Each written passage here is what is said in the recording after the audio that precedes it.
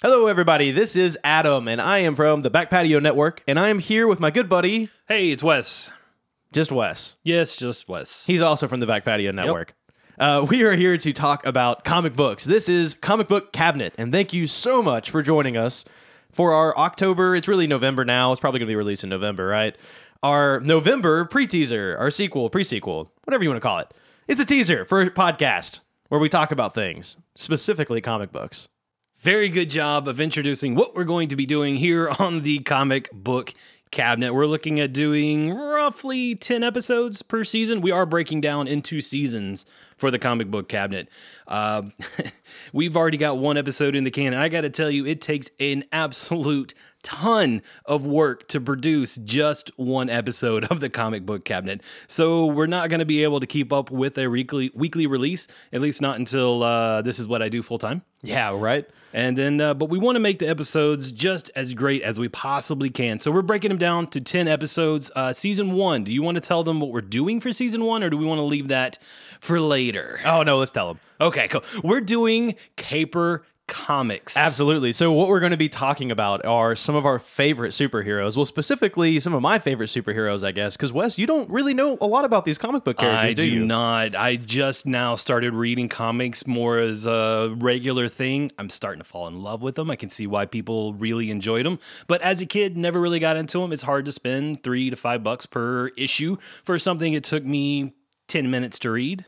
Yeah, and see, I'm the exact opposite. I've been reading comics since I was probably 6 years old. I mean, I remember learning to read through comics, and during high school, I would actually save my lunch money to buy comics instead of eating lunch. Like, that's where I was. So, it's totally opposite end of the spectrum here. There is indeed a lot of reading involved for all of these comics. Whatever character we choose, we're actually going back to read as many issues as we can possibly get our hands on so we can give you first-person information from those. If you would like to talk about comics, you can find us on Twitter. I'm at Wes the GM. And I am Adam. I am at The Real Simso, SIMSO. You can also follow the Comic Book Cabinet on Twitter. We are CB Cabinet Pod. It's going to be a lot of fun, guys. We are going back and reading through some of the world's best comics, and I'm really excited. But this takes a lot of effort. You were used to actual plays. We sit down and we play Pathfinder, and we come up with it on the spot, and this is totally different. Yeah, the actual plays write themselves. This one, we've got to do all the writing and all of the reading before we ever sit down at the microphones. So, Adam. Yes. When are we going to attempt releasing the very first season of Comic Book Cabinet? I am going to say Q1 of 2019. This is really like a big teaser. I know that's far away, but okay, so here's the thing. Netflix just released The Chilling Adventures of Sabrina, and I was told by a really good friend of the network that we needed to go ahead and review this comic. He is aware of some of the stuff that we are working on, and he told me about it, and I asked Wes, and we thought, you know what, let's do it. Let's get this done. So, like I said, huge teaser. This is what's going to be coming Q1 2019. So get stoked, but let's talk about The Chilling Adventures of Sabrina for now. Oh my goodness, can we really? I'm excited. I love the comic book series. So where do you want to start? Okay, so let's just talk about maybe kind of the cultural aspects of Sabrina. Like, I remember Sabrina as a TV show. I had no idea that she was part of the Archie comics. Oh, are you talking about the TV show with Melissa Joan Hart? Absolutely, yeah. Okay. So it was just Sabrina the Teenage Witch. It was late 90s, mid to late 90s into early 2000s. I didn't realize this. It was actually on ABC when it first released. Yeah, and it was totally different than anything we're about to discuss because that TV show is very, like, happy, fun. Like, Sabrina is a witch, yes, but that's just kind of a side thing. She uses her powers for really funny, quirky things. Harvey's still a dope, but for the most part, it is completely different than what we've read in the new TV series. Absolutely. But it was hearkening back to the original Sabrina and the Archie comics. It was happy-go-lucky. It was all family-friendly. Yes, it was witchcraft, but it was friendly witchcraft. Right. You had a talking cat. It was not a big deal. Right. And that's one of the interesting things is the talking cat in general, because he has had so many variations over the years. And I really like what they did with him in the comics, but I'm not a big fan of what they did with him in the new TV series. And we're going to get to that in a bit. The first appearance of Sabrina Victoria Spellman, was in Archie's Madhouse number 22. I think it's really neat. She was created by George Gladier and Dan DeCarlo, who apparently are both really well known for their work on the Archie comics. But having never read the Archie comics, it was the first time that I'd really heard of these guys. Well, yeah, that's all they've pretty much worked on, thanks to Wikipedia and other online sources. We were able to find out who these two gentlemen are. Right. And yeah, they pretty much just worked in the Archie realm. I think Dan DeCarlo helped do Josie and the Pussycats and a couple of other Archie comics, but still all in the Archie circle that they stayed in. Right. And so I went back and to kind of give you guys a little bit of background about me, I grew up reading DC and Marvel. That's pretty much it. Superman, Batman, Green Lantern, Swamp Thing, Animal Man, like those characters are what I grew up with. So reading something like Archie totally threw me off because it's not at all what a comic I expected it to be like. It was just different. I can't imagine having read anything like Archie as a kid. It would not have grabbed my interest at all. I actually grew up reading Archie comics. I've got a stack sitting over here that I used to read when I was 8, 9 years old, first learning to read at all. My mother and her sisters all purchased Archie comics when they were growing up with 15 cents a piece for some issues. They left their entire stack of comics that they bought when they were teenagers at their mother's house. So when I went to go visit Grandma, Archie, Casper, Donald Duck, Bugs Bunny, those were all the comics I grew up reading late at night before I went to sleep at my grandmother's house. Right. And that's so cool to me. Like I recently inherited probably 10 long boxes from my uncle, and they were filled full of Archie comics and Donald Duck and Mickey Mouse and just all of his kid comics, and they're in great condition. But as someone that only grew up with DC and Marvel, reading through them, like flipping through them and rebagging and reboarding them, I'm like, why would anybody want these?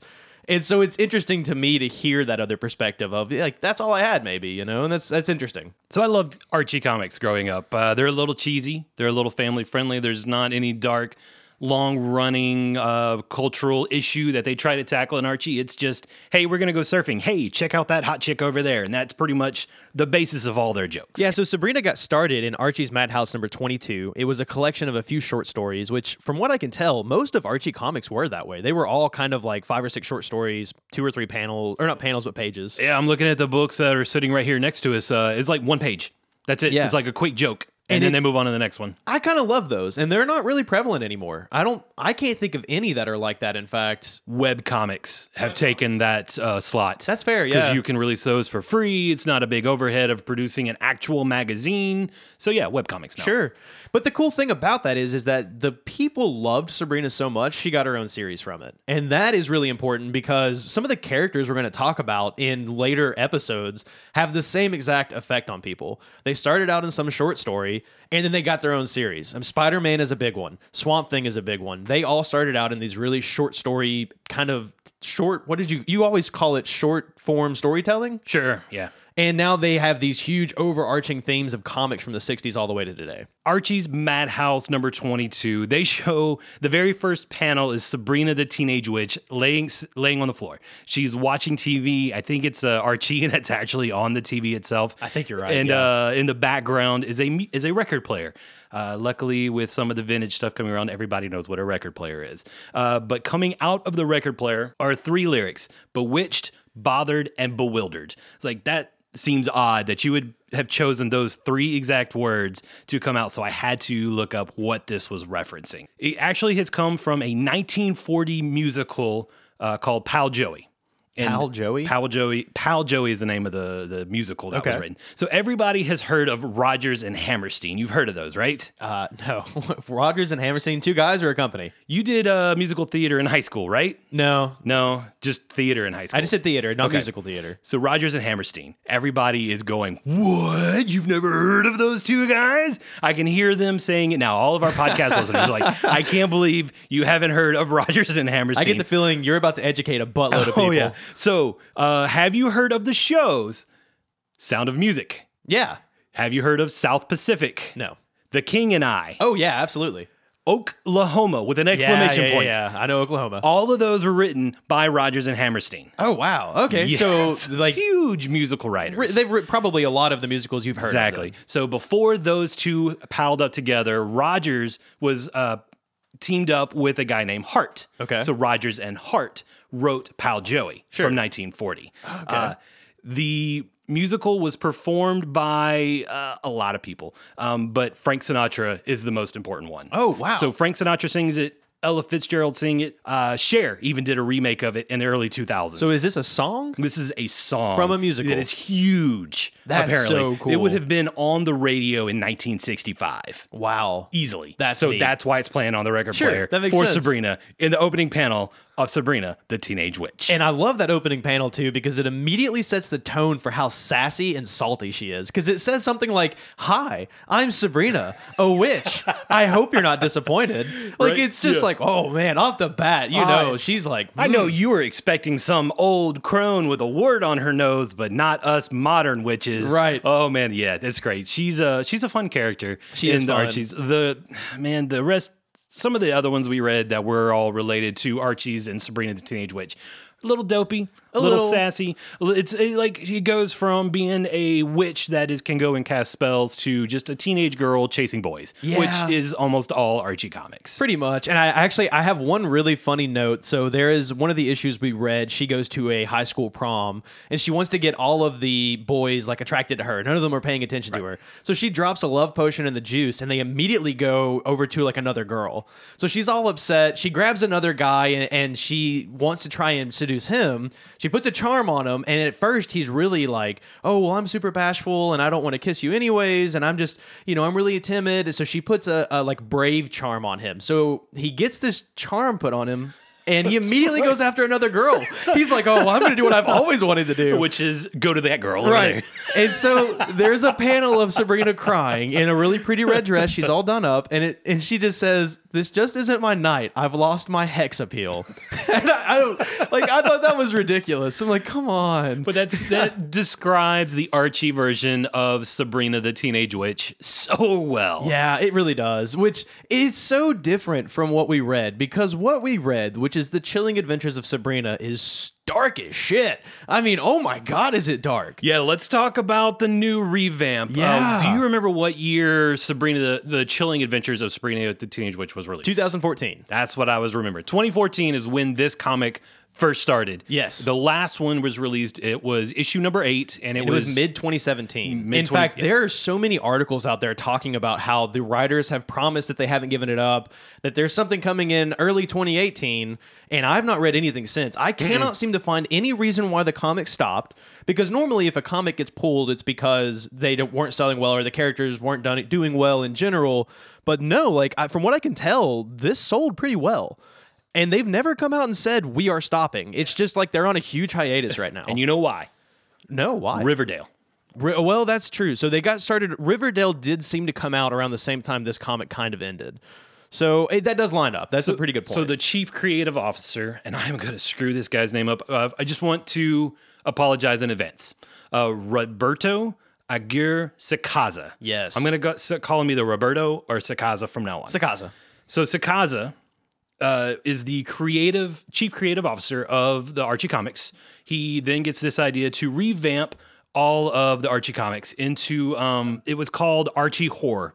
Sacasa completely revamped all of the Archie comics to be this horror version of comics. And that's where Riverdale's come from. And now he also did The Chilling Adventures of Sabrina, Gotcha. more horror version. So that's where Sabrina's come from, is from the mind and the writing of Sacasa. Well, I'm telling you, he did a great job with the horror portion because I don't think I've read a comic quite as dark as this in a long time. There's some dark stuff that happens in this. I mean, when you're reading a comic and it says, "Praise Satan, good things happen," it's a little jarring. It is, yeah. And I was actually going to say one of my favorite things about the TV show, which we're going to get into here in a little bit, is the satanic terminology. Like having grown up in the Deep South Christian household. Oh yeah, tell me about it. Hearing some of the stuff they say is just hilarious. Sayings where they've just replaced God with Satan, and you hear it and you're like, "Whoa, what?" Like it just cracks me up. Oh, it was a little jarring. That is definitely for sure. Yeah, so let's go back to the comics. Okay, comics. Very first thing we see happen is Sabrina's mother getting lobotomized. I'm pretty sure, from what I could tell, she was lobotomized anyways. By Edward, her husband. Father. So the whole concept is that Edward is this like really high level warlock, and he wants to marry a human. And at first it seemed like he really loved her, like he wanted to marry her. It wasn't just, "Oh, I'm going to use her," from what I could tell. So the High Council allows it for some reason or another. It's not really explained until later on in the comics. They get married, they have a baby, it's Sabrina, and then the first thing he does after the baby is born is make her seem totally crazy, puts her in a madhouse, and then we have this comic panel of him saying something to the doctor along the lines of, I really hope the procedure helps her calm down. The mother was able to nurse Sabrina for 1 year. Yes. When that 1 year was over, they were going to hand Sabrina over to Edward's sisters. Right. The aunts of Sabrina. Who are awesome. Right? They are evil. Oh my God. But the thing I love about the comics with the aunts is they love Sabrina. Absolutely, yeah. They really, both of them really care about her, and they really want her best interest as a witch and as an individual. Yep. The aunts want to give Sabrina a choice in Right. the comics. They took Edward away from her because he was going to force her to become a witch. Yes. So they stuck Edward in an ancient old tree. Right. The two of them together are powerful enough witches to take down the High Warlock, the High Priest of their coven, and shove him in a tree and turn him into this awful thing. And it's really funny because I think they're celebrating one of her birthdays, and she's like, "Oh, well, I was really hoping Dad could be here. I guess he's still out traveling." And then it just cuts back to a panel of him as a tree. Right. And you're like, Yeah. "Whoa, okay." So the ants love Sabrina. They want whatever is best for her, and I dig it. I love that character of those two. I really also think one of the interesting things to me is that they made the ants these really horrible looking hag creatures whenever they're using their powers. But whenever Sabrina uses her powers, she stays in her human form. And I'm not sure if that's one of the benefits of being a half witch or if it's because she's young or something. I'm really not sure why she doesn't transform into this like ugly creature when she performs magic. She's still young. These witches, the ants, They're thousands of years old, they're aren't they? hundreds of years old at the Yeah. very least. Yeah. Because they showed them dealing with the Salem witch trials, the burning and the hanging of the witches there. So they're hundreds of years old at this point. So they've got glamours on themselves to make them look young and 1962. So whenever they use their powers, those glamours fade. Sure, and you that can makes see sense. how evil and gross and disgusting they are. They're like missing their jaw, and their teeth are like these jagged ghoul-like teeth. So this is a huge shout out to Robert Hack, who is the artist for Chilling Adventures of Sabrina. Beautiful watercolor paintings, every panel. Oh yeah, the artwork in this series is bar none. Like it is just really unique. I really loved it. No, there's not a lot of strong lines in anything. It's all about the watercolor and the melding of all the shapes together, and it's beautiful. So I want to go ahead and talk about one of my favorite characters in this entire series. Someone I never really expected to like, to be honest with you. I figured he would be more of a minor character, but in my opinion, he's major, and that's Salem the cat. Okay. Yeah. Okay. I'm going to cut you off right there because when I told my wife that there was a new show for Sabrina, she's like, as long as the cat talks. That's all she cares. One of my biggest issues with the new show, why doesn't Salem talk? We get one time he says her name and that's it, and he's not even in Salem form. However, in the comics, he is one of the saltiest bastards on the planet, and I fucking love it. So in issue 1, we get introduced to Salem. He's just given to Sabrina, whereas in the TV show, she actually summons a familiar. It's kind of like she's going out and looking for the perfect The TV one. show, we're going to start ignoring the TV show because they just changed so much from Right. the comics. So we're just going to talk yeah. about the comics. We're focusing on the comics now. We'll go back to the TV show in a few minutes. Sure. Let's just back up. So Salem was a human that tried to enact the Book of Revelation and was forced to become a cat. But then you learn later that's not at all what happened Right. in his origin story. Do you want to talk about his origin story Not just yet. a little bit? We're gonna get into Okay. that. We're gonna get into that. It's 6 issues away. Come on. Okay. So, yes, Book of Revelation. Yes. So issue 1, we also get introduced into Rosalind, who was really a tie back to the initial Sabrina comics because she's kind of one of the other witches that Sabrina constantly has to fight against to win over the boys' love, mainly Harvey, who, once again, you'll probably hear me say this 1,000 times, is a dope. Well, yeah, he's written to be a dope. He's written to be this just He's dopey. a fall guy. Yeah, he's just so. But Sabrina loves him anyway. And I don't understand why, because in every iteration of Sabrina, she is this really intelligent, like awesome individual that has a lot of really strong opinions and is like really, it just seems like overall a really well-rounded person. And she continuously goes after this just kind of dopey dude that like, I isn't at her level, I feel like. I mean, look who you married. Look who I married. And they're still with us. That's fair. Okay. I hadn't really considered that we were really dopey in life, but we are. Yeah. Okay. and That's fair. still beautiful, strong women still have fallen in love with us and have been with us forever. Yeah. They're probably sitting around like, what a bunch of dopes. I think Jilly's probably upstairs right now thinking that exact thing. Okay, so Rosalind is definitely in the original comics. They are competing witches a little bit. They compete over boys. Yeah. But in the Chilling Adventures, she's different. She's human. She's not a witch at all. She's just kind of like, basically, she's just like the lead girl, I guess, like the most popular the head lady. cheerleader. Yeah, the head cheerleader. Which is interesting. I thought that it was kind of interesting that they changed that, because I really liked that Sabrina had a competing witch in the old comics. Someone that kind of like, oh, well, maybe I can do this a little bit better than you can, or something. It was a challenge. It was a challenge. It challenged your character.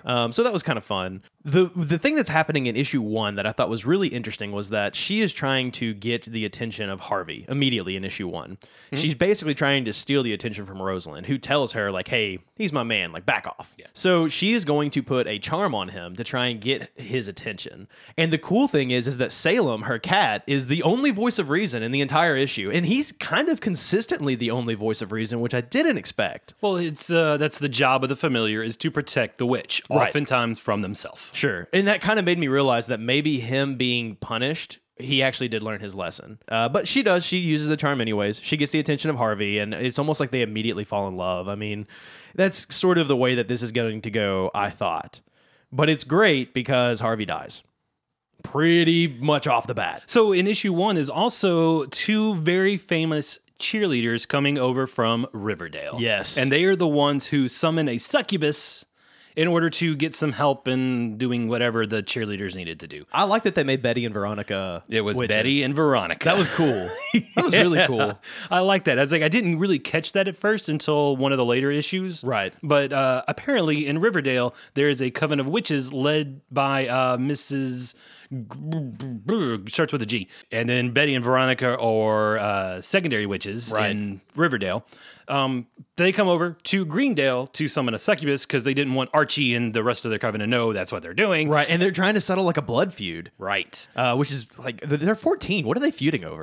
Well, they never say it's in the high school. comics, but it's high school, It's I high guess. school. Whatever, right? And the Probably lost a succubus- football game or something. Exactly. The succubus they summon is Not just a succubus. Oh man, it is the original love of Edward. Right. So Edward was dating some girl beforehand, another witch. He dismisses her so that he can marry Diana, who is Sabrina's mother, and then in spectacular dramatic fashion, the witch that Edward was dating throws herself into a lion den, kills herself, and now is being summoned back as a succubus. Which seems like, I totally get she wanted to be dramatic, but death by lion sounds awful. Gets her face ripped off. And they draw all of this out in the Face comic. So off. It's insane. Yeah. Hey, why would you break up with a girl at the zoo, Wes? That's my biggest question. Well, just in case she gets crazy, you can throw her into the lion den. Or she could just throw herself, I guess. That just seems like you go to the ice cream shop, you don't take her to the zoo where there are dangerous animals. But he does. And her eyes are skulls. Yeah, that's cool. Issue 1, at the end of issue 1, the one thing I want to bring up that I was really misunderstanding, she goes into this camp, and we're talking about the succubus. She goes into like a kid's camp to steal the face of a pretty young lady. Oh, that's right. So I was under the impression that she like possessed the body, but no, she cuts the face off. She rips the face off of like a 16-year-old teenager. Yeah.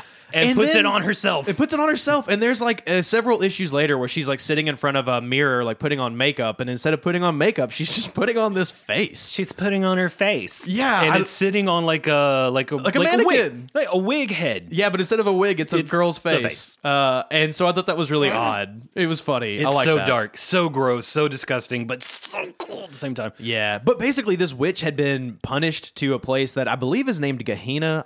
It's Gehenna. Gehenna, yeah. Gehenna. It's another reference to hell. Oh, okay. So that's like a name for hell, basically, for these witches. But she's been there for a long time. She's been tormented. She's pissed off. She comes back, and the first thing she does is find the tree that Edward has been banished to and burns the shit out of it.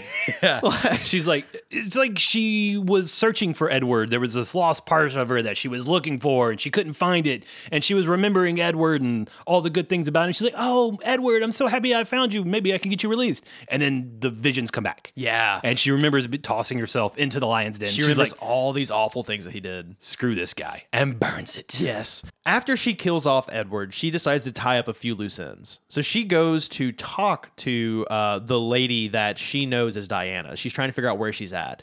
And she, along the way, picks up this truck driver. Like, she gets picked up by him, and she kills him because she immediately is able, like, she touches his arm or something and gets all these flashes of all these women that he has, from what I can tell, raped and brutalized and probably killed off, because the truck is inhabited by a few ghosts of other women. It's like 40 or something ridiculous crazy. number. And she ends him. Yep, she fucks him up pretty bad. Yeah. Yeah, which is great. Like, I think he got what he deserved, right? So anyway, she goes on to meet Diana at this crazy house. Well, it's not a crazy house. It's an insane asylum. One of the things I thought was really funny, I have written down here, is HIPAA violation, because she just walks in and is like, oh yeah, I'm related to Diana. And the girl goes, oh, okay. Well, she does have to cast a spell on her. Well, yeah, She does. She has to cast a spell, and they're like, oh, yes, now I do remember you. Yeah. You can go on back. Yeah, Diana's mentioned you once or twice. Yeah. Come on back. Like, the inside of me hurt because I was like, that's so not okay. Hey, man, welcome to the 60s. Yeah, that's fair. No Okay. computers. You just have to go off with what you know, what you remember. So she visits Diana, and she finds out more about Edward. And then that's she where finds she out finds out about about Sabrina. Yeah. And the worst thing, like, you want to talk about immediately hating a character? She makes it to where Diana realizes what's going on. She brings back her mental astuteness, I guess you could say. She basically says, okay, well, not only did you steal my love, but I'm going to make you suffer for it. You're going to be stuck here, and they're all going to think you're crazy. So all of a sudden, like, she casts this spell, Diana comes back to full health, and she's like, oh my God, like, I'm stuck in this insane asylum. Sabrina is a witch. Bad things are going to happen to her. I got to get out of here. And she starts telling the doctors this, and the doctors are like, just inject her with some more of that medicine. Yeah, she's going crazy. Knock her out. Yeah. Oh, that's got to be awful, just knowing that you're stuck. But that issue pretty much wraps up all of Madam Satan, or Iola. Oh, Iola. She also, very important part, she kills the drama teacher that Sabrina is under. Because Right. Sabrina and Harvey and Rosalind are now in their lovers' quarrel over the roles for Bye Bye Birdie. Right. Which is hilarious to me. So I had to do some research again. It's supposed to be like 1965-ish at this point. Late 60s. Yeah. Bye Bye Birdie comes out in 1961 with a film in 1963. How the hell is a small-town high school able to Wow. afford the rights to a musical, Bye Bye Birdie, that's barely 4 years old? Because it's a comic book. Oh, right. Okay, thanks. Yeah, that's why. Yeah, so, like, she actually winds up meeting Anne Margaret while she's auditioning in some place in like Vegas or something. By her, Sabrina meets Anne Margaret, who played the lead role in Bye Bye Birdie, and Sabrina gets tips from Anne Margaret on how to sing the song. And Anne Margaret's a witch. Yes. That's how she knows her. She's like, oh, well, I'll just go hang out with the lead star. Yeah. Because she's like my cousin, third time removed or something. Good friends with aunts. Yeah. Like super good friends. It's funny. So she gives her some tips, and she's like, yeah, girl, you got this. You got this. You got Go this. audition. And she while does. all that's going on, Madam Satan is taking over the drama teachers, who has a really sad life. I felt so bad for the drama right. teacher. Yeah. Like, she's always alone, and they have this really crazy panel where she's coming out of the theater, and she's talking about how, like, she's never kissed a man before, and she's really lonely, and she's always wanting to go see movies with men. And so this Madam Satan, or Iola, goes up and, like, sits right next to her in the theater, and they're kind of flirting. Like, they kind of have a thing going on, and it's kind of a weird scene. I feel like it's oddly sexual for it to just be like the stranger that showed up. Right. And then she kills her. So the final panel in issue 2 is Sabrina in class when the new drama teacher walks in. Yeah. And Sabrina is reading a book called In Cold Blood. Okay. Do you know who wrote that book? No idea. Truman Capote. Who is? Oh, Adam, you're killing me, man. Famous author. Okay. From the 60s. In Cold Blood was originally written as a 4-part series in The New Yorker. Published in book form in 1966, it is considered the original true crime storybook. Oh. So all these true crime podcasts, all the true crime stuff could trace their roots back to this book. Wow, that's really cool. I didn't know that at all. Well, at some point in time between issues 1 and 3, I don't remember exactly which issue it was, we get introduced to Ambrose, who is cousin Ambrose. Yes. Totally different from the original comics, because in the comics, he's kind of an older guy. It's about the same age as the ants. Yeah, and he's kind of like a rotund, he's kind of Very. goofy looking. But in this, he's just, he seems like a kid. We don't know his actual age, but he seems to be like 16, 17 is what I would guess. A few years older than Sabrina. That's what he looks like. Yeah, and he seems like a real rat bastard. Like, he cut off some kids' hands at his normal school, and that's why he got punished, and they were going to send him to hell to, like, punish him for eternity, but the ants vouched for him, so he's living there. He is under house arrest for 75 years. All right, so let's transition into talking about issue 3, because it kind of takes a big turn here. This is I would say this is kind of when the comic really starts to pick up. At the beginning of the issue, you have Harvey playing football, and the Madam Satan, who is now the teacher, is like distracting him with her cleavage, and so he like misses the game, and it causes everything to go crazy. And then I feel like there's a couple panels where Harvey is kind of pressuring Sabrina into having sex with her for her birthday, which seems weird. Like, he just seems like a real tool in this comic. Gotcha. Yeah, it did seem like Harvey was like he was trying to be the nice guy, but he was still wanting, older guys. He's sort of like, thing. oh well, for your birthday, we could totally do it. Yeah, and it's like it's cool because you're like 16 now. Yeah, like totally it was fine. really the way he said it all was just Yeah. so. And then she's like, well, I don't really know how I feel about that. I kind of have to she has to save herself for Satan. That's the Right. big thing. Listen to what you just said. I know. There's some part of me that just disconnected for a moment. But yeah, so she's saving herself for Satan. In order to accept the Dark Lord blessing, she Right. must be pure of body. So they have this next scene where Ambrose is introducing this goat. And my first thought is, all right, they're going to kill the goat, right? Well, of course. But I mean, then- it's the witches, and that's what you do is sacrifice goats. Yeah. And so whenever she gets on the goat to ride it to her dark baptism, I was kind of relieved. I was like, okay, cool. They're not going to do this trope. Like, Okay, good. So they fool you with introducing the sacrificial goat. yeah. Then they just ride the goat to the thing. Like, it's a thing where you ride the goat into your dark blessing. Right. And so I actually took a screenshot of this. good. There is a panel where Cousin Ambrose and Salem are introducing the goat, and Ambrose says, Salem and I picked him up out at McGinty's farm. His name's Baphomet. And I'm like, oh, are you kidding me? They wrote that. That is awesome. Yeah, it's a little cheesy. So they That's ride the great. goat, and then they immediately kill the goat. And I was so let down. It's like, oh, okay. Yep, We're doing this. It's better than sacrificing a human. They're modern witches. They've I guess. adjusted their rituals to match a modern sensibility. They only kill a goat. You got to understand, there was a part of me that for like a split second thought that there were going to be panels of her taking care of the goat, like the llama in Napoleon Dynamite. Like, come on, Baphomet, eat your freaking dinner. For some reason, not that's at all all. I could think. But no. I also have another note here. Apparently, witches don't eat bread. There was like a bunch of panels where the ants were talking about the old days and how the Dark Lord detests flour and salt. Since bread is what Christians eat. So as part of the dark blessing too, it is women only. Right. Pretty much at It this is. meeting. In fact, that's a huge difference between the show and the comic. Whenever they do the dark ritual, the high priest is actually a high priestess. It's a female. Right. Whereas in the TV show, you have Faustus, which is a totally different character. But I really, really, really liked this scene. And I got to tell you, it is probably one of my favorite scenes in the entire series. And it's the way they do these time jumps with the ritual and explaining what's happening. So you have a panel with current events happening where she's walking into the ritual and you see all these other witches. And then the next panel is like the ants explaining to young Sabrina what's going to happen. And I thought that was awesome storytelling. Like, what a cool way to show the story and explain it from the past with this really cool family moment where they're talking about the future together. I just thought that was brilliant.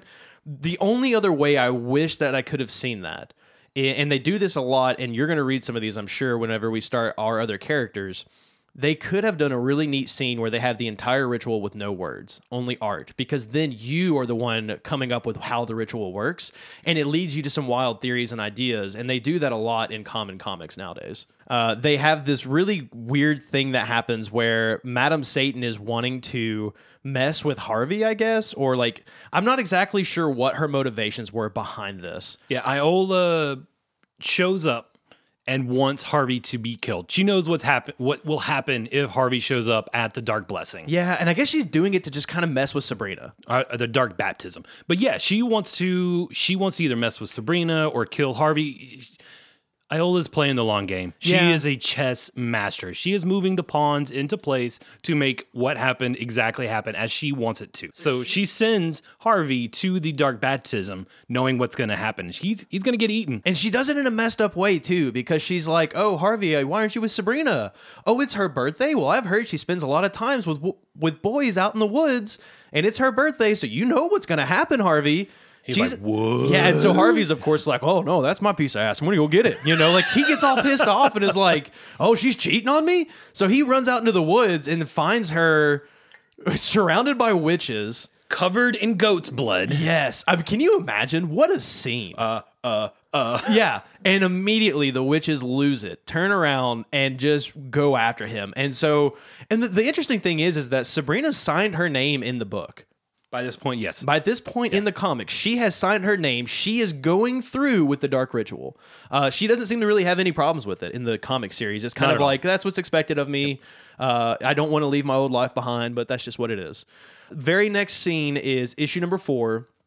The witches hunting down and killing Harvey. And it is brutal. Oh my God. Yeah, that you were talking earlier about how they look like hags and witches and ghouls' teeth and all the glamours are gone at Gone, this point. yes. They are just disgusting. straight ghouls going after Harvey Yeah. to eat him And this alive. poor dopey kid is just running away. I mean, he's just sitting there like, can only imagine. He's sitting there thinking about all of his experiences in life. Like, how did I get here? What happened to lead me here? They just tear him apart and they eat him. Issue 4 is trying to track down the killers of Harvey. They Right. pin it on, they go through some backstory on 3 local hoods who used to torture some people, and it winds up like torturing Harvey, I think, in fact. And so they pin it on these 3, the police pin it on these 3 local hoods. Right. The witches are able to kind of get it to where, like, okay, we're going to plant the evidence and make it look like. That's right. It was a bloody sweatshirt. It was Right. placed in their trash right outside their yard. Which is interesting because the 3 guys that they pinned down are actually in the TV series, and they did bully Harvey growing up. So they were able to tie that in. I thought that was kind of neat.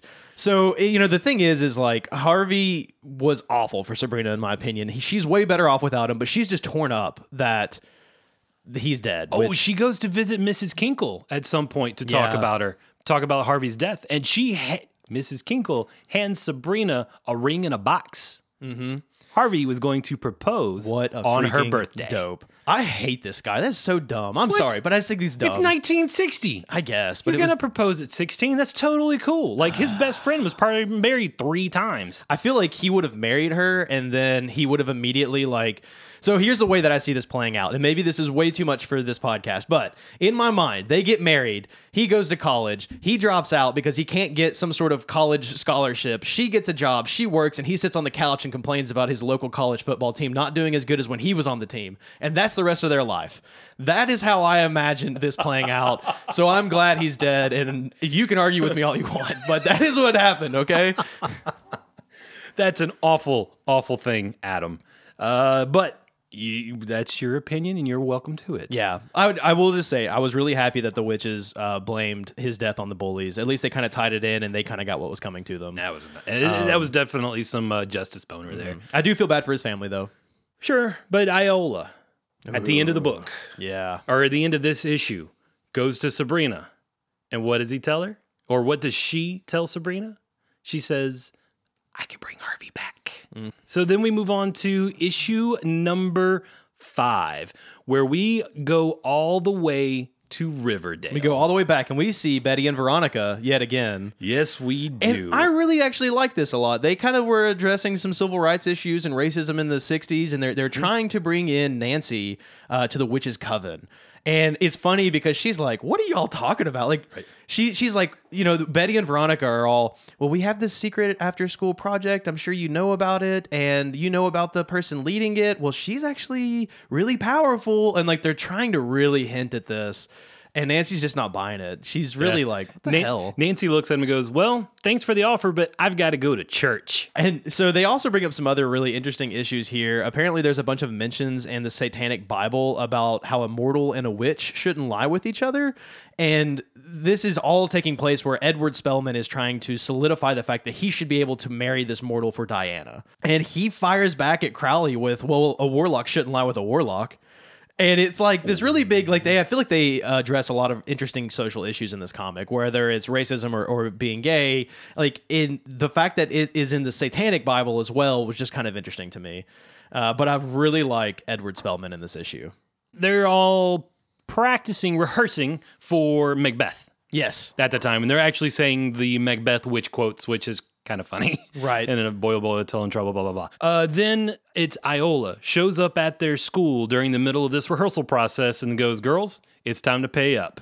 And apparently Sabrina is being put on trial for bringing Harvey Kinkle into the dark baptism. Right. Sabrina is exactly. in huge trouble with the entire witch coven at this point, and Iola wants her to survive this trial. Which is really interesting to me because it seems like Iola wants her to pay, but on her own terms. Oh, yeah. Iola wants to have all of the revenge at this point. It's like you were saying, she really is this master chess player. Oh, she's got stuff moving all over the board. She set up all these pawns and pieces so she could come in and save the day and get Sabrina to trust her. And that's exactly what happens. Yeah. Betty and Veronica show up. There's things that Sabrina has to pass in order to pass the witch trial, which was like the first one was... She had to put her hands in like the coals. In the coals. She was cool with it. So she puts her hands in the coals so Veronica gets burned on the hand. Right. So basically they're filtering her pain through to the other witches. Exactly. And what's crazy is the ants are freaking out. You know, they're talking about like, hey, this is stuff that was done during the Salem witch trials. Like you as the coven should not be doing this, and yet they're doing it anyways. They're really trying. For some reason, the coven seems to really have it out against Sabrina in this series as well. Like it's really kind of common in the TV show, but it's really evident in the comics as well.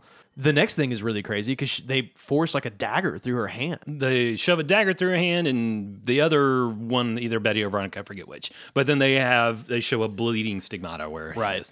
So then Sabrina passes the trials. She's not worried at all. Iola talked her through it. She said what would happen. All the spells were cast. She's fine. She passes. She becomes a witch. Yeah. It is official. So then she goes to Iola, and she's like, all right, I'm ready. Let's bring Harvey back. And so she meets up with them, and they start this ritual to bring Harvey back. And she says it's going to take a couple days. I think it's 3 days to completely bring him back. But they like lay out his clothes and his wallet, and they do this ritual. They do this crazy dance, I remember. And I remember them drawing it out really kind of strangely. It's creepy. Like it's kind of got a general creep to it. And then in the end, I think they actually show him climbing up out of the earth to be reborn. Yeah, they Harvey do. is.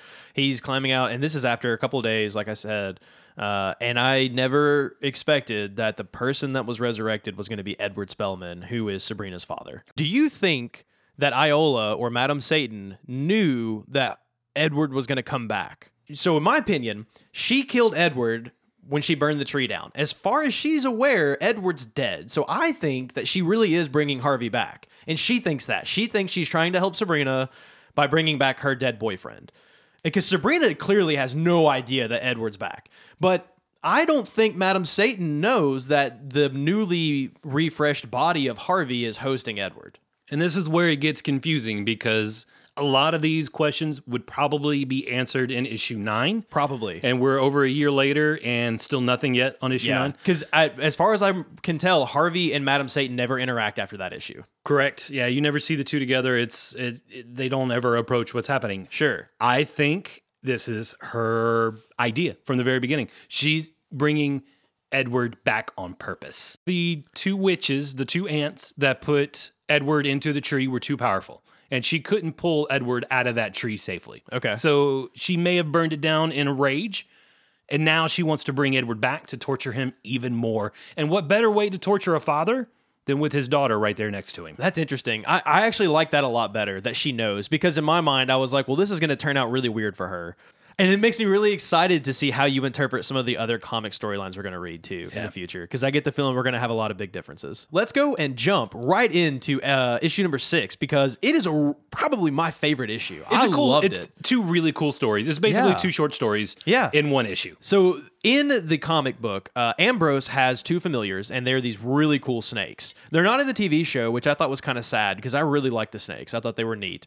They don't come up a whole lot, but when they do, they're always really like intricately drawn, and they kind of have some cool sayings. And they're sassy too. Oh yeah, they're cool. But it's Salem and the snakes, and they're talking about, well, where did you come from? Here's my backstory. So the snakes Yes. are actually from a Maharim way over in the east somewhere.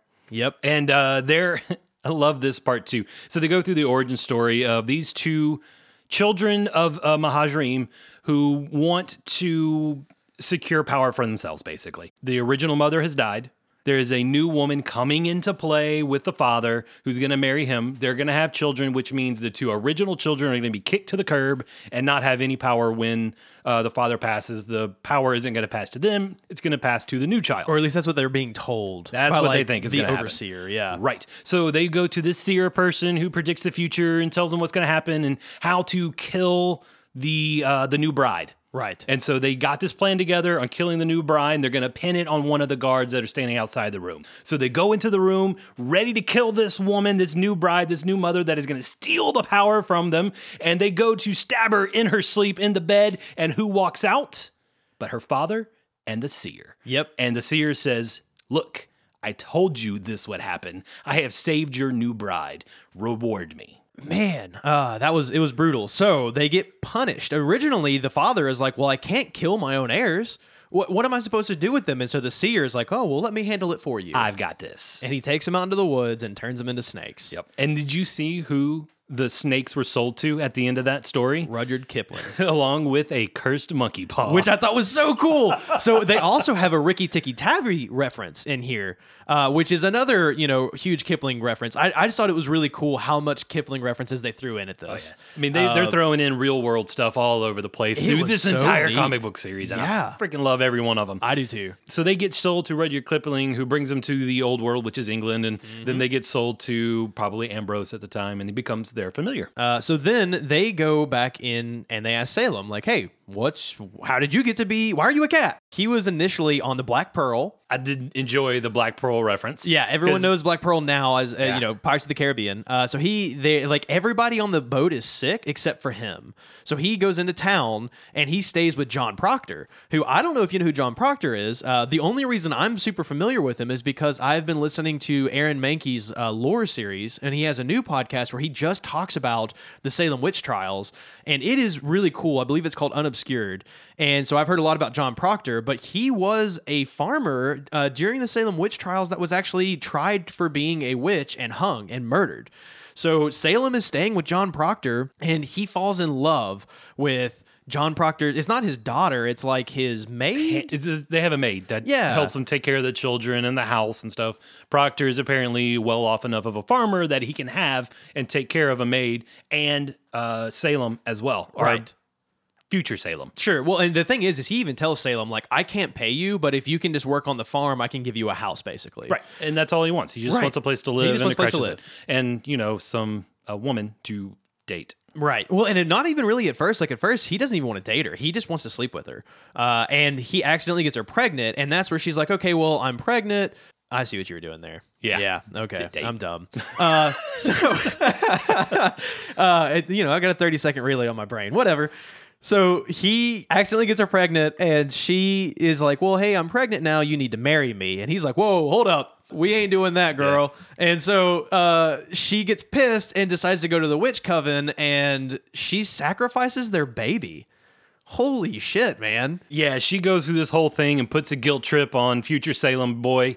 And she's like, well, you wanted me to get, because he says something like, well, you could just get rid of it. Yeah. And she's like, well, you wanted me to get rid of it, so I did. And I cursed your ass. Yeah, man. And it's really neat because that's how he gets his name.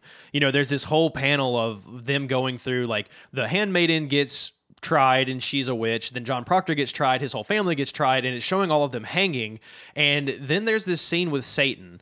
And the Dark Lord is talking to Salem, who is now a cat, and says, I will now call you Salem as a remembrance of what happened here. The Dark Lord actually gives Salem a future prophecy, says that that Salem will play a role in making sure Sabrina becomes a witch. Right. And has to protect her. I'm really interested in knowing what Salem did for about 300 years. In between the Salem witch trials in the 60s when he's with Sabrina. I mean, what happened? That's a long time to be alive. To be a cat. Yeah. It makes me think of the Hocus Pocus TV show or the old Disney movie. I love that cat. Like, that's one of my favorite movies. That was his side gig after Sabrina. Sure. Apparently. Yeah. I love the idea of that. That's great. But yeah, I like Salem a lot. At least I did until I realized that he's just a real shit person when he was a human. But he's been punished for 300 years. You think he learned his lesson? I do, actually, and that's what I said at the very beginning of this. He learned his lesson. I mean, it was cool. I really liked the way that he transformed because he's become the only voice of reason in the entire comic. Everything else is just insane. But it's still selfish. It is because still selfish. if Sabrina isn't protected or something doesn't happen that goes right, then he doesn't fulfill get the to go prophecy. back to Yeah. being a human. I guess. So while he has learned his lesson and he wants Sabrina to do the right thing, he wants to become a human again, and he knows what has to happen to make. But it makes me wonder why he said at the beginning of the series that he tried to enact the Book of Revelation. Is that something he tried to do in those 300 years? I don't know. You know, when you're talking to other familiars, you try to make yourself sound like a badass. Maybe that's what it It's like is. going to high school. Yeah. And you always play it up just a little bit. Like the fish was really this big? Yeah. Right. Yeah, Yeah, that makes exactly. sense. But yeah, issue 6 was probably my favorite issue of the entire series.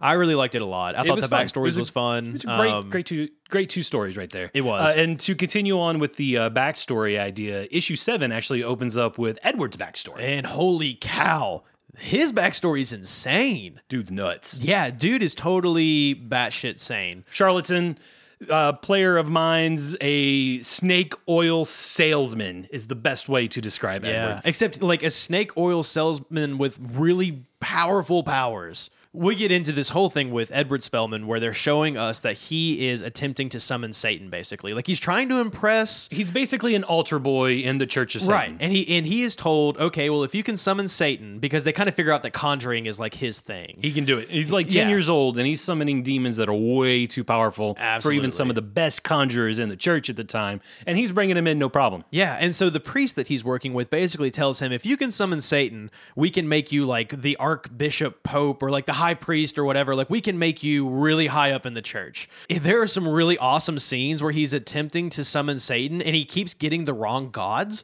And I really like that a lot. I thought that was really funny. Yeah, the wrong demons all the time, going all the way through. Then he finally finds the correct spell. You see him have in one of these panels an aha moment of like, oh, I figured out how to summon Satan. Of Right. course, it was so simple. How did I not see it? And then next thing you know, he's summoning Satan left and right And in it's- front of the church. I love Satan is really posh looking. Oh yeah, he's got like a top hat. He and got a cane. top hat and like a little bow tie and he's in this like suit. Like he Right? looks really Yeah. done up, like, oh, I'm being summoned to the human realm. Oh, so good to see everybody. Hey, did you bring my No, tea? Okay, that's enough of the bad English accent. Yeah, it is. But that's what I thought. Like every time I saw these pictures of Exactly. him, it's like Yeah. I expect him to have a pocket watch, And so he summons Satan. Yeah. He binds him, controls him, and the head priest is like, "Great job! Now we're going to put you on a schedule. You're going to have to do this once a week just to keep the faith in the church up, Right. Like in order to make things happen." And it's not really what Edward was expecting. I mean, he was wanting like, a lot I more. thought I was going to be the high priest next, or I was going to move up in the ranks, and now Yep. you're saying I'm just still an altar boy. I just conjure Satan at your whim. And once they kind of wrap up this whole like him progressing through the church, they kind of move into his relationship with Sabrina's mother, Diana, and the thought behind it. And at this point, it's fully explained that he believes that he is going to bridge the gap between witch kind and humankind. And he is only using her to create Sabrina, that she's just a vessel. And he never gave two shits about her. And it really kind of broke my heart because I really thought that he loved her and that he was doing all of this stuff for the best. Like, oh, I don't want to put her in the insane asylum, but it's for the best because we have to go on with this. But now I see that he's just a real selfish prick and he's using everybody around him for anything he can. And come to find out, he never actually summoned Satan. Yes, and that is the most beautiful thing. And that happens shortly afterwards where he gets caught sort of like, The aunts, his sisters, figure it out. They're like, there's no way that he's making that happen. Right. And they finally, they have some dealing with the demon that he was summoning. Yes. And I can't remember her name, but she could change form. yeah, and it was actually one of the first demons he summoned. He figured out that she could change form. And so he summons her in this Satan form. Yeah. And they had a deal worked out. The aunts find out and some other dealing with her, and they go to him and wreck his face. Yeah, and he says something that I thought was really funny and absolutely ridiculous in this issue. Something along the lines of like, most demons are awful, but women demons especially, because aren't all women's demons anyways? I was like, what? Like Yeah, it it was was out of worded left field. so awfully. I'm like, Yeah. what in the world? This is another one of the issues where they have an old Archie or Sabrina issue in the end, and it was this really cute vampire comic that I really liked. And it was kind of like the ants send Sabrina to go stay with this vampire, and she revamps his castle to be a tourism trap. And it totally unexpected. It was just a really cute Sabrina after this funny. Like 32 pages of awful Edward and how horrible of a person he is and just how he tricks everything and everybody. Yeah, so Edward is sent into witch limbo. And so while this entire background is being told, it is actually Edward in Harvey's body telling Harvey's mom his background story while he's eating Harvey's dad. Because the beginning of this issue starts off with Harvey's parents basically arguing about how he's never coming back. Someone knocks on the door, which is very reminiscent of the monkey's paw, which was just referenced in the previous issue. So I thought that was another really cool tie-in. Harvey's mom is like, oh, it's Harvey at the door. We got to go let him in. And her dad is like, honey, come on. Like, we got to move on. So she turns around and bashes his skull in. Because that's the obvious reaction to your husband telling you, don't answer the door. Yeah. Is take a statue and just bink. We're going back and forth where she answers the door. Harvey comes in and is like, oh, hey, who are you? Like, he knows that's his mom, but he doesn't know who she is necessarily. Starts chowing down on the dad and then tells her his backstory while she's tied to a chair. Yeah, and so the end of the issue is him being like, all right, well, I got to go see Sabrina, but I'll come back for dessert, if you know what I mean. And she's still tied to the chair. And she's still tied to the chair, and then the dad's like half-eaten corpses there. Yep. The fact that they're all cannibals is really funny. In fact, there is a moment... Funny? Well, it's just weird. Like, I've never once ever thought of witches as being cannibals. So the fact that they made them cannibals just kind of threw me. Like, it seems like an addition of like, hey, how much creepier can we make this? Yeah, let's make it as gross as possible. Yeah, in fact, there's a really funny panel right after Harvey dies where they're all eating dinner and Sabrina's like lifting a fork up to her mouth and she's thinking like, surely they wouldn't. So we are now at the last issue of the series. You would hope, like, you see that it's the last issue, or you kind of heard that there's no issue 9. Like, maybe they're gonna wrap up a ton of storylines here, and you can figure out what's going on. But no, it's left open. Not at all. Yeah. So Harvey is back. Yeah. He goes to meet Sabrina for the very first time, and it's weird. It's really, in fact, like they're meeting at the diner that I believe is Jughead's diner in Archie. Yep. And when she's on her way, there's this really cool scene where she kind of sees like a parallel universe of herself where she saves Jughead from like a zombie dog or something. And it's like this, I'm going to say righteous Sabrina, where she's like a witch for the good. And it's a complete different parallel. And she's like, oh, well, that's weird. And then she just goes to the diner. So it's kind of like, oh, well, that could have been a thing, I guess. I don't really know why they put it in the comic. It just seems like this really weird, like, hey, here's what could have been. That's actually what happened. There's a good chance that they're showing that this is split universe. Maybe that's why they did it, to just establish, like, these are not the same universes. Yeah. Which I like. I haven't read the Archie series, so I don't know. Right. But, it seemed interesting. So they meet at the diner, and Edward is a creep, man. Like, he's in Harvey's body, and immediately starts feeling up his daughter. Like, what the hell? Like, he's having these conflicting thoughts of, this is my daughter, I shouldn't, but...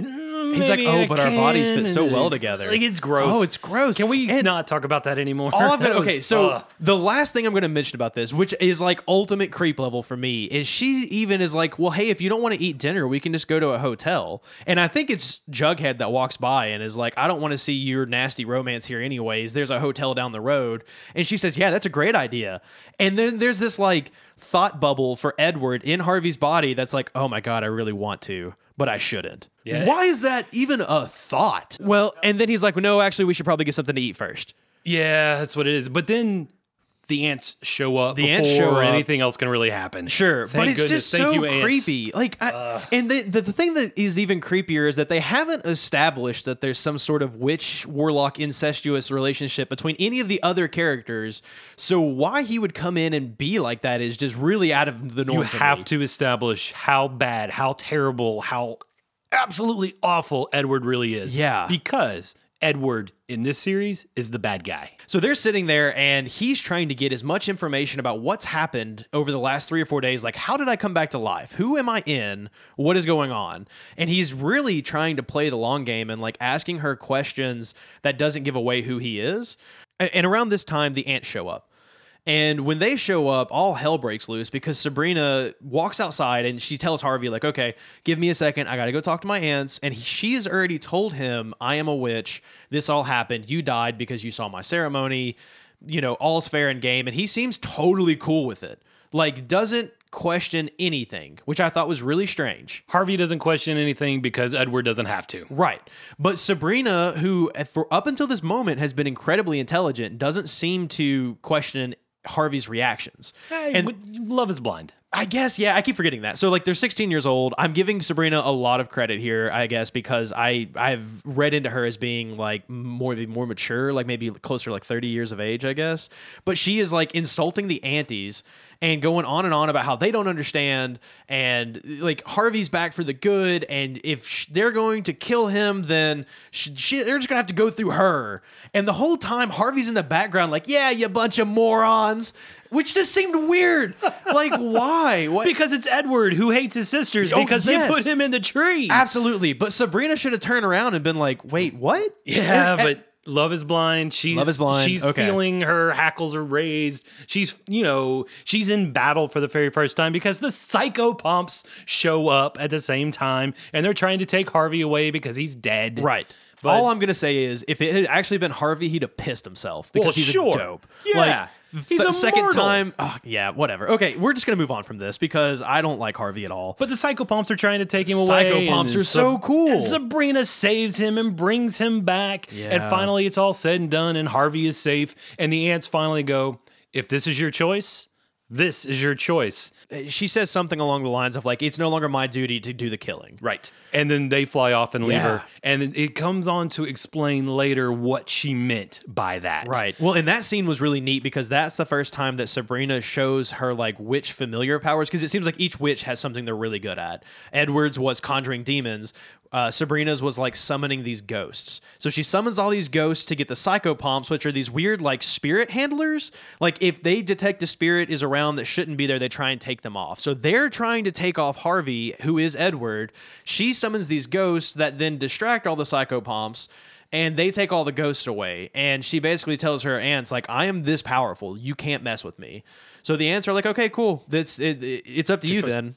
So they go on to explain later what they meant by they don't have to do the killing. Right. And it turns out she has to kill someone to replace Harvey's body. Eye for an eye, life for a life. Yeah. So Harvey was dead and he has been brought back, so somebody has to die. And Sabrina, at some point, will have to choose to kill someone to replace Harvey's soul. And we have no idea how she's going to get out of it because they haven't written anything. So when issue 9 is released, let me know because I am reading this. Yeah. The interesting thing, though, is that Harvey wasn't resurrected. So does she have to kill somebody? I mean, his body was brought back. Edward was brought back, who was also dead and has to be replaced. I don't think Edward was dead, though. Edward was just like... He was killed when they burned the tree down. He was killed. I see the way that you're explaining it earlier is that his spirit was released. It was in the limbo. Okay. Well, maybe so. Maybe that's what happened. Look at us figuring stuff out. He was put into witch's limbo. Yeah. So when they did the conjuring spell, his body was put back into Harvey's body. Like his soul was. So that's the thing is like... Maybe because Harvey's body was resurrected, they have to kill somebody off to replace the body? I don't know. I don't know. I don't figure it out. Issue 9, Sakaza. Make it happen, man. Come on. Please. I'm really hoping that the Netflix series is such a hit that they bring it back. All right. So we're talking about the Netflix series. Can we just dive into the horror show that one is? Yes. Let's go straight into the Netflix series from here on out. Oh, my God. I'm going to be honest. The first 4 episodes I hated. Like waste of time. The last 15 minutes of episode 4 was the moment that I got hooked. If those last 15 minutes didn't exist, I wouldn't watch the show. So the first 4 episodes are trying to tie the comic book into the TV show. Yes. The episode 5, the TV show becomes more like a Buffy kind of spin-off where it was like Melissa Joan Hart meets Buffy. It's kind of what episode 5 is. To me, it's very reminiscent of like Supernatural.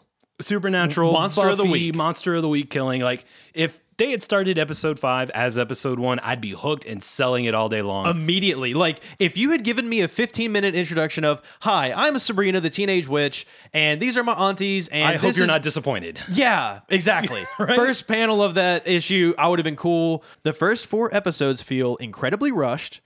and disjointed. Like, they tried to steal things from the comics, but I felt like they stole the worst parts. But they changed up the character lines. Like, the ants aren't there to love Sabrina and make They're sure just there that to she's guide making her a there. choice. Like, Zelda wants her to become a witch. Hilda does not. So they're at odds with the two ants. Well, and I don't even think that Hilda doesn't want her to become a witch, but she wants her to have the choice because Hilda seems to doubt her choice. Like, she kind of Sure. wishes she hadn't joined. Yeah, but, so it's Hilda's playing the good witch, Zelda's playing the bad witch. Right. Like, Which, let me tell you, the ants in the TV show are awesome. they are. I absolutely love them. just don't like the way they're written. I love the comic book series. Like, I like the character choices that were made in that, and they completely changed them in the TV show. They did. But I will tell you, I think the one that they changed the most, that I like the most, is Ambrose. Ambrose is hands down my favorite character in the TV show. He just seems like he's the most interesting character, and he's a phenomenal actor. But he seems to have a totally different backstory. Like, Ambrose is not just some teenager. He's been trapped at the house for 75 years. or more. Or He's more? been under house arrest for a very long time and will be for another very long time. And they don't really explain it. And we don't want to give away too many spoilers because we want you guys to go watch the show and tell us what you think about it. I'm really interested, though, for people that have not read the comics and for people that watch the show. What did you think about the first 4 episodes? Did you think they were needed to be there? Could they have been summed up better? But I'd like to hear from everybody. Find us on Twitter. We have a Discord channel that you can join in as well. You can even email us, fanmail@backpationetwork.com. I'm really curious because having read the comics and then watching the show, I kind of felt like the first 4 episodes were a huge letdown. So that is Comic Book Cabinet. We will find a character. We will go through the first appearance and the history of that character. Obviously, a lot of the characters we're going to cover in season 1 are going to have way more comics than just 8. But we're going to choose some of the most important issues. We'll discuss them. We'll talk about them. We'll argue about it. It's going to be fun. Because what we want you to be able to do when you listen to an episode of the Comic Book Cabinet, we want you to listen to us and then be able to jump right into one of the latest issues that are on release on the shelves right now. Absolutely. And we're going to be talking about some of the coolest, most fan favorite comic book heroes out there. The first season, mainly going to be Marvel and DC. We're going to get into Image Comics and Dark Horse Comics a little later on. But we got some great characters lined up for you guys. So we're hoping right now that if tomorrow Sakaza decides to finally release issue 9 of Sabrina, you could pick that issue up and understand everything that's happening. Yeah. So welcome to the Comic Book Cabinet. We all hope you enjoyed yourselves. And if you have anything that you want to say about it, come find us on Twitter or Discord. Absolutely. And we cannot wait for you guys to start listening to this at the beginning of Quarter one, 2019. Yeah. We're going to have a lot of fun. We're going to have some guest appearances. It's going to be great. And we can't wait to have you guys on board. Find me at West the GM. Find me at The Real Simzo. SIMSO.